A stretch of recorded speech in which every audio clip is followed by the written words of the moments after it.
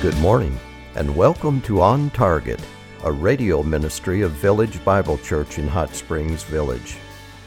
We are located near the Coronado Center at 100 Ponderosa Way. Our Sunday morning service starts at 9:15 a.m. We hope you will enjoy and benefit from the sermon you will hear this morning. Now sit back and relax as you listen to a message by Senior Pastor Dr. Jason Lancaster. This past week, I was back in Chicago for about 24 hours for our denomination's national conference that happens about every 2 years. I got to experience once again the sights and the sounds and the smells and the traffic and the weather of Chicago. In case, for those of you who are from Chicago, start to miss it, to give you a little update, this past week it was in the 50s and raining. Ready to go back to that? There's a lot that we did enjoy about Chicago, and there are some things that we do miss. One of the things that I did while I lived in Chicago is that occasionally I would go to Chicago Bears football games. Sometimes we would go, more often than not, would go to the games in December. And one of the games we went to, they were playing against the Atlanta Falcons, and it was probably about 4 degrees, and we were bundled up like crazy, and to make matters worse, we were up in the cheap seats where the wind just blows like crazy. But while I was sitting up there in the cheap seats, I noticed something that was amazing. I actually could see something that the players on the field couldn't even see. I saw again and again and again missed opportunities. You see, from up on high, I can see where the running backs should have run. I see the receivers and how open they are and how the quarterback should have thrown to them. You see, from up high, I could see all the missed opportunities and what should have taken place. I guess that's why a lot of the coaches and the coordinators are up high as well. And we think about making a connection between us and God. We're here, and yet God is working out His plan overall as He reigns. And sometimes, I would say often, we can't see the right moves. We can't see the gaps where to hit, or we can't see the open receivers where to throw to. But God is sovereign, He reigns over all, and since we're here on this earth and we can't see all that's in play, our job is to trust Him and not to lean on what we can see and not to lean on our own understanding. There's a famous passage in Proverbs 3, 5, and 6 that you probably have on your wall or you may have it memorized. Proverbs 3, 5, and 6 says, "Trust in the Lord with all your heart, and do not lean on your own understanding. In all your ways acknowledge Him, and He will make your path straight." To trust in the Lord means to rely on Him completely. It's where you acknowledge that you don't have the competency, where you don't have all the wisdom, and where you don't have all the knowledge to make good and wise decisions without His input. But when you lean on your own understanding, it's like you're doing this. You're leaning on your own resources, your own knowledge, and your own competency. And when you lean on your own understanding, it's almost like you're living on ground level, like the football players on the field. And that's all you're doing, and that's where you want to contain your life, is just ground level for no other input. And when you live that way, you're leaning on your own understanding. And one of the images that I've been taught about leaning on your own understanding is like leaning on a broken crutch. I'm sure some of you have been on crutches before. I don't know if it was ever broken, but that would not be good, would it? To be leaning on a broken crutch, because you're soon going to bust and fall over. When we lean on our own understanding, our own competencies, our own resources, our own knowledge, and we leave God out of the picture, disaster is sure to follow. And that's why the weight of all of our faith must not be on a broken crutch, but on God alone. And so I ask you, where are you at right now? Some of the decisions you got coming up, some of the decisions you're making right now, some of the things you're trying to navigate and figure out, are you leaning on your own understanding? Are you leaning on what you can see on ground level? Are you leaning on a broken crutch? Or is your full weight of faith on God and God alone? And you may think it's no big deal, but it is a big deal. And the story we're going to look at today is of a people of God, a great godly leader, leaning on a broken crutch, leaning on their own understanding instead of trust in the Lord. And the results are disastrous.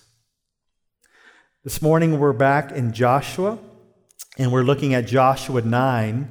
And if you've been following along with us in Joshua, the nation of Israel is fresh off of victories at Jericho and Ai. And we ended last week with chapter 8, where the Israelites were rededicating themselves to the law of God. Remember your rock? Hope some of you guys still have your rock that has Joshua written on it. Because it reminds us that Joshua, he rewrote the law on the stones as their recommitment to the Word of God. But their enemies can see that the Israelites are starting to dominate. And so the enemies gather together and they try to get a plan. Let's pick it up in Joshua 9, starting in verse 1. Now it came about when all the kings who were beyond the Jordan, in the hill country, and in the lowland, and all the coast of the great sea toward Lebanon, the Hittite and the Amorite, the Canaanite, the Perizzite, the Hivite, and the Jebusite heard of it, that they gathered themselves together with one accord to fight with Joshua and with Israel. Imagine these kings getting together. They're trying to bring a united front against the Israelites. But there is one group in the land who is a holdout. There is one group that knows that their doom is sure. And instead of fighting, they come up with a tricky plan. And their name is the Gibeonites. You see, the Gibeonites must know something about Israel, because the Gibeonites know that Israel is to destroy all the nations in the land of the promise. Why? Because the nations can corrupt them with their idolatry. However, did you know this? Israel could make somewhat of a peace or a treaty with nations outside the land because they're far away and they can't corrupt them. And so the Gibeonites come up with this plan and they say, okay, let's figure out how we can trick Israel into thinking that we are from outside of the land. So they come up with this plan and they put on an Oscar-worthy performance. They put on worn-out sacks on their donkeys, and wineskins torn and mended, and worn-out sandals, and worn-out clothes, and their bread was all dry and crumbly. They made it look like they came from a great distance. Let's see if Israel is going to buy it. Look at verse 6. They went to Joshua, to the camp at Gilgal, and said to him and to the men of Israel, "We have come from a far country. Now therefore make a covenant with us." The men of Israel said to the Hivites, "Perhaps you are living within our land. How then shall we make a covenant with you?" They made it look like they came from afar, but there was something within the leadership of Israel that wonders if these raggedy-looking people actually came from within their borders. It's like the leaders in Joshua have this heart check that something is not quite right. You ever have that? Just this internal heart check that maybe something's not right. Maybe you shouldn't go a certain direction. Well, Joshua and the leaders ignore that heart check because the Gibeonites lay it on thick. Look at verse 9 and 10. They said to him, "Your servants have come from a very far country because of the fame of the Lord your God. For we have heard the report of him and all that he did in Egypt and all that he did to the two kings of the Amorites who were beyond the Jordan, to Sihon king of Heshbon and to Og king of Bashan, who was at Ashtaroth." Did you notice they leave out the victories of Jericho and Ai? They left those out because only people within the land would know that, and they try to act like they're not from there. So they traveled from far away. And look at verse 11. So our elders and all the inhabitants of our country spoke to us, saying, take provisions in your hand for the journey, and go to meet them, and say to them, we are your servants. Now then, make a covenant with us. This our bread was warm when we took it for our provisions out of our houses on the day that we left to come to you. But now, behold, it is dry and has become crumbled. These wineskins which we filled were new, and behold, they are torn. And these our clothes and our sandals are worn out because of the very long journey. And the Oscar goes to the Gibeonites. This is often how Satan attacks us. Rather than this full frontal attack, he organizes a sneak attack. And we are called to be on our guard. Dale Ralph Davis says, we need not only the power of God to overwhelm our obvious enemies, but also the wisdom of God to detect our subtle enemies. And these sneak attacks tend to strike when things are going great. Things were going great for Israel at this point. And these sneak attacks can happen to individuals and can happen to churches when things are going great. And I just want to give a big praise to what God has been doing in His power over the last few months in this church. I mentioned last week the Sunday school class across the hall sent over 100 students to FCA camp. They raised that much money for that. That's a big deal. There is very awesome things going on in the women's ministry, the men's ministry, wings, missions. I guarantee you, I could ask any ministry leader in our church and they could come up here and give you a testimony of the power of God that's been happening over the last few months. My brothers and sisters, when I moved here and was thinking about it a year ago, I knew that I was coming here. I never would imagine 1 year later, over the last few months, that we have baptized 29 people. Never would have seen that, right? Never would have seen that. Never imagined. That is the power of God.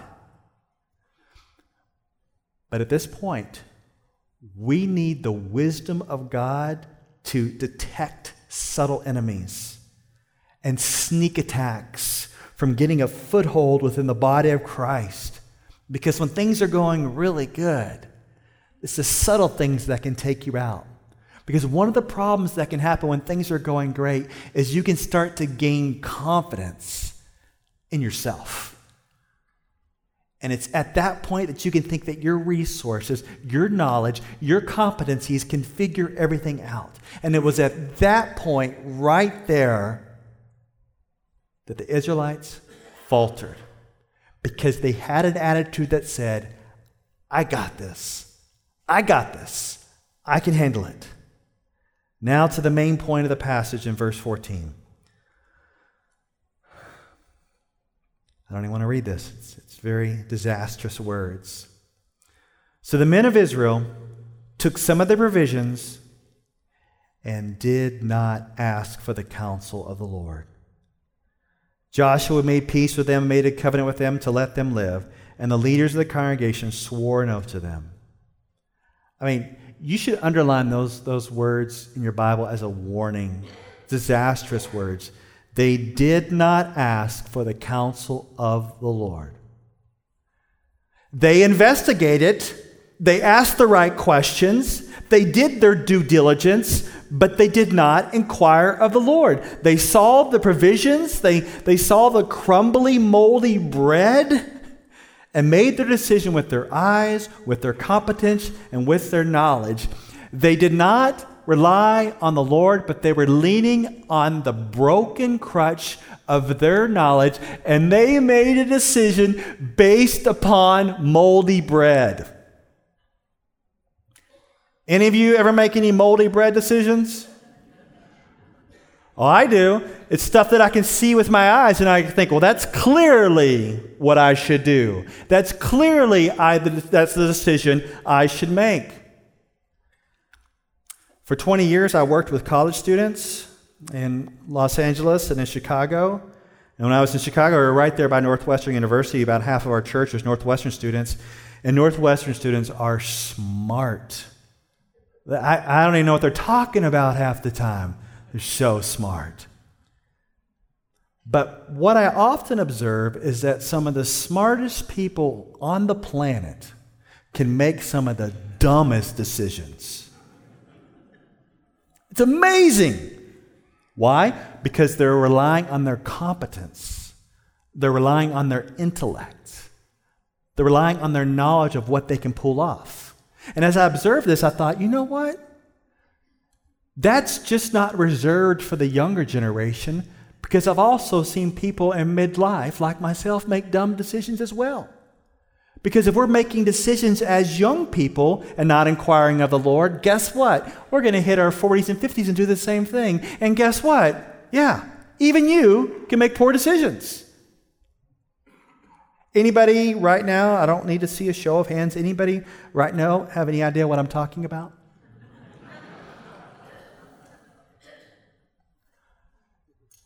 Why in the world would we lean on our own understanding when God is totally available to give you His wisdom and His input? Why would we do that? And let's get really specific. Joshua, what was he supposed to do?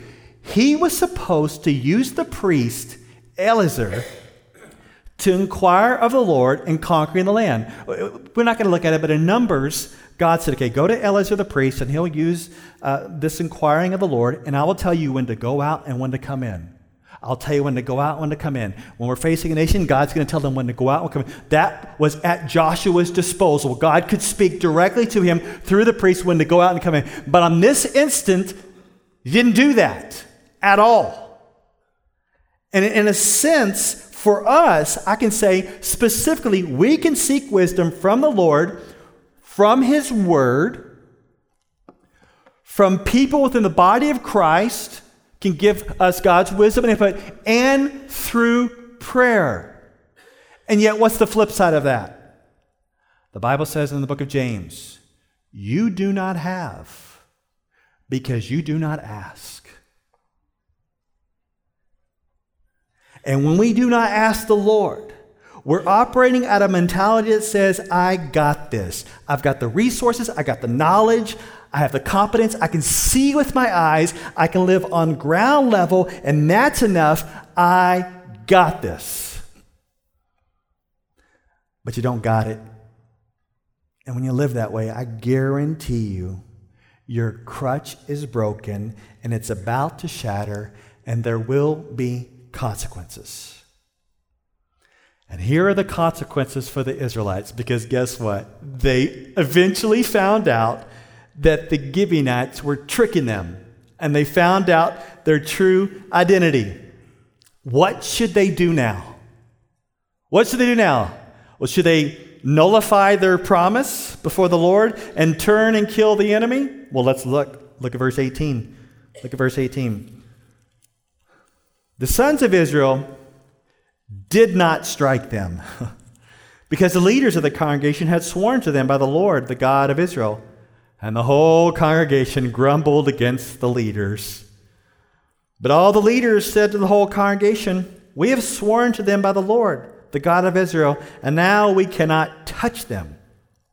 This we will do to them, even let them live, so that the wrath will not be upon us for the oath which we have swore to them.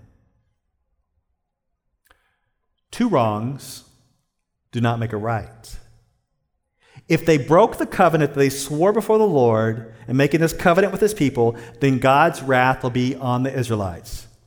Now the congregation of the people, they were upset with their leaders, rightly so, but the leaders were now not to touch the Gibeonites.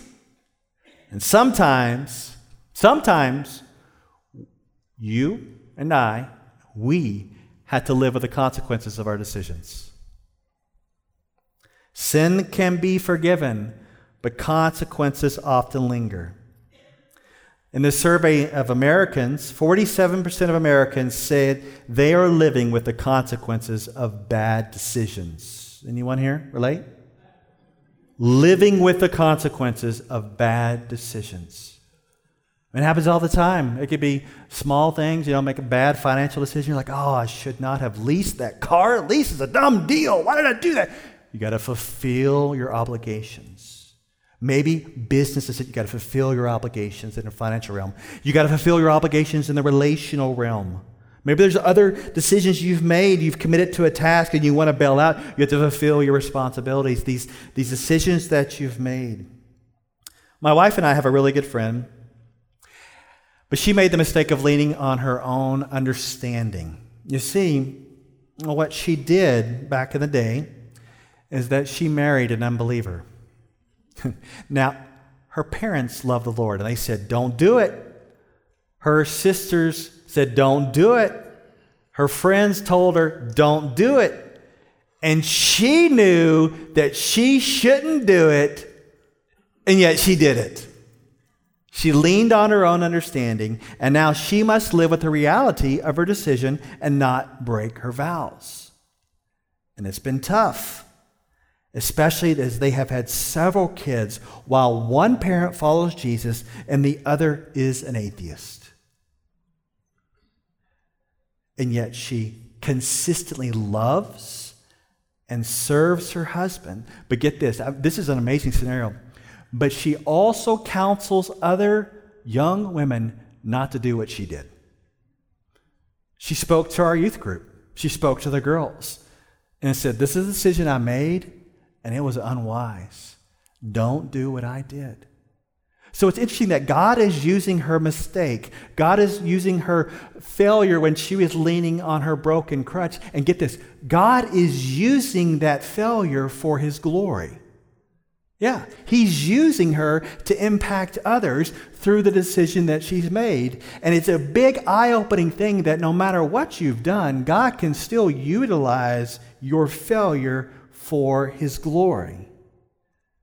Maybe you've never thought of it that way. Maybe you think the decision you made is a failure you've made, it was foolish, and you just want to stay kind of hidden and concealed. And yet maybe, just maybe, God wants to do something and utilize that failure for His glory. And that's what He's doing here. Look at verse 22.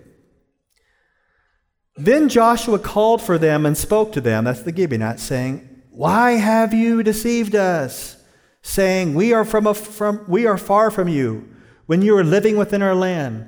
Now, therefore, you are cursed, and you shall never cease being slaves, both hewers of wood and drawers of water, for the house of my God. Get this. The Gibeonites could have brought idolatry and immorality into Israel to threaten the worship, but God flips it, and He uses the Gibeonites to enhance worship. Because the Gibeonites would now be the servants who would be responsible for serving in the house of the Lord. They would enable worship to flourish before the altar of the Lord by taking care of the sacrificial fires and water for rituals.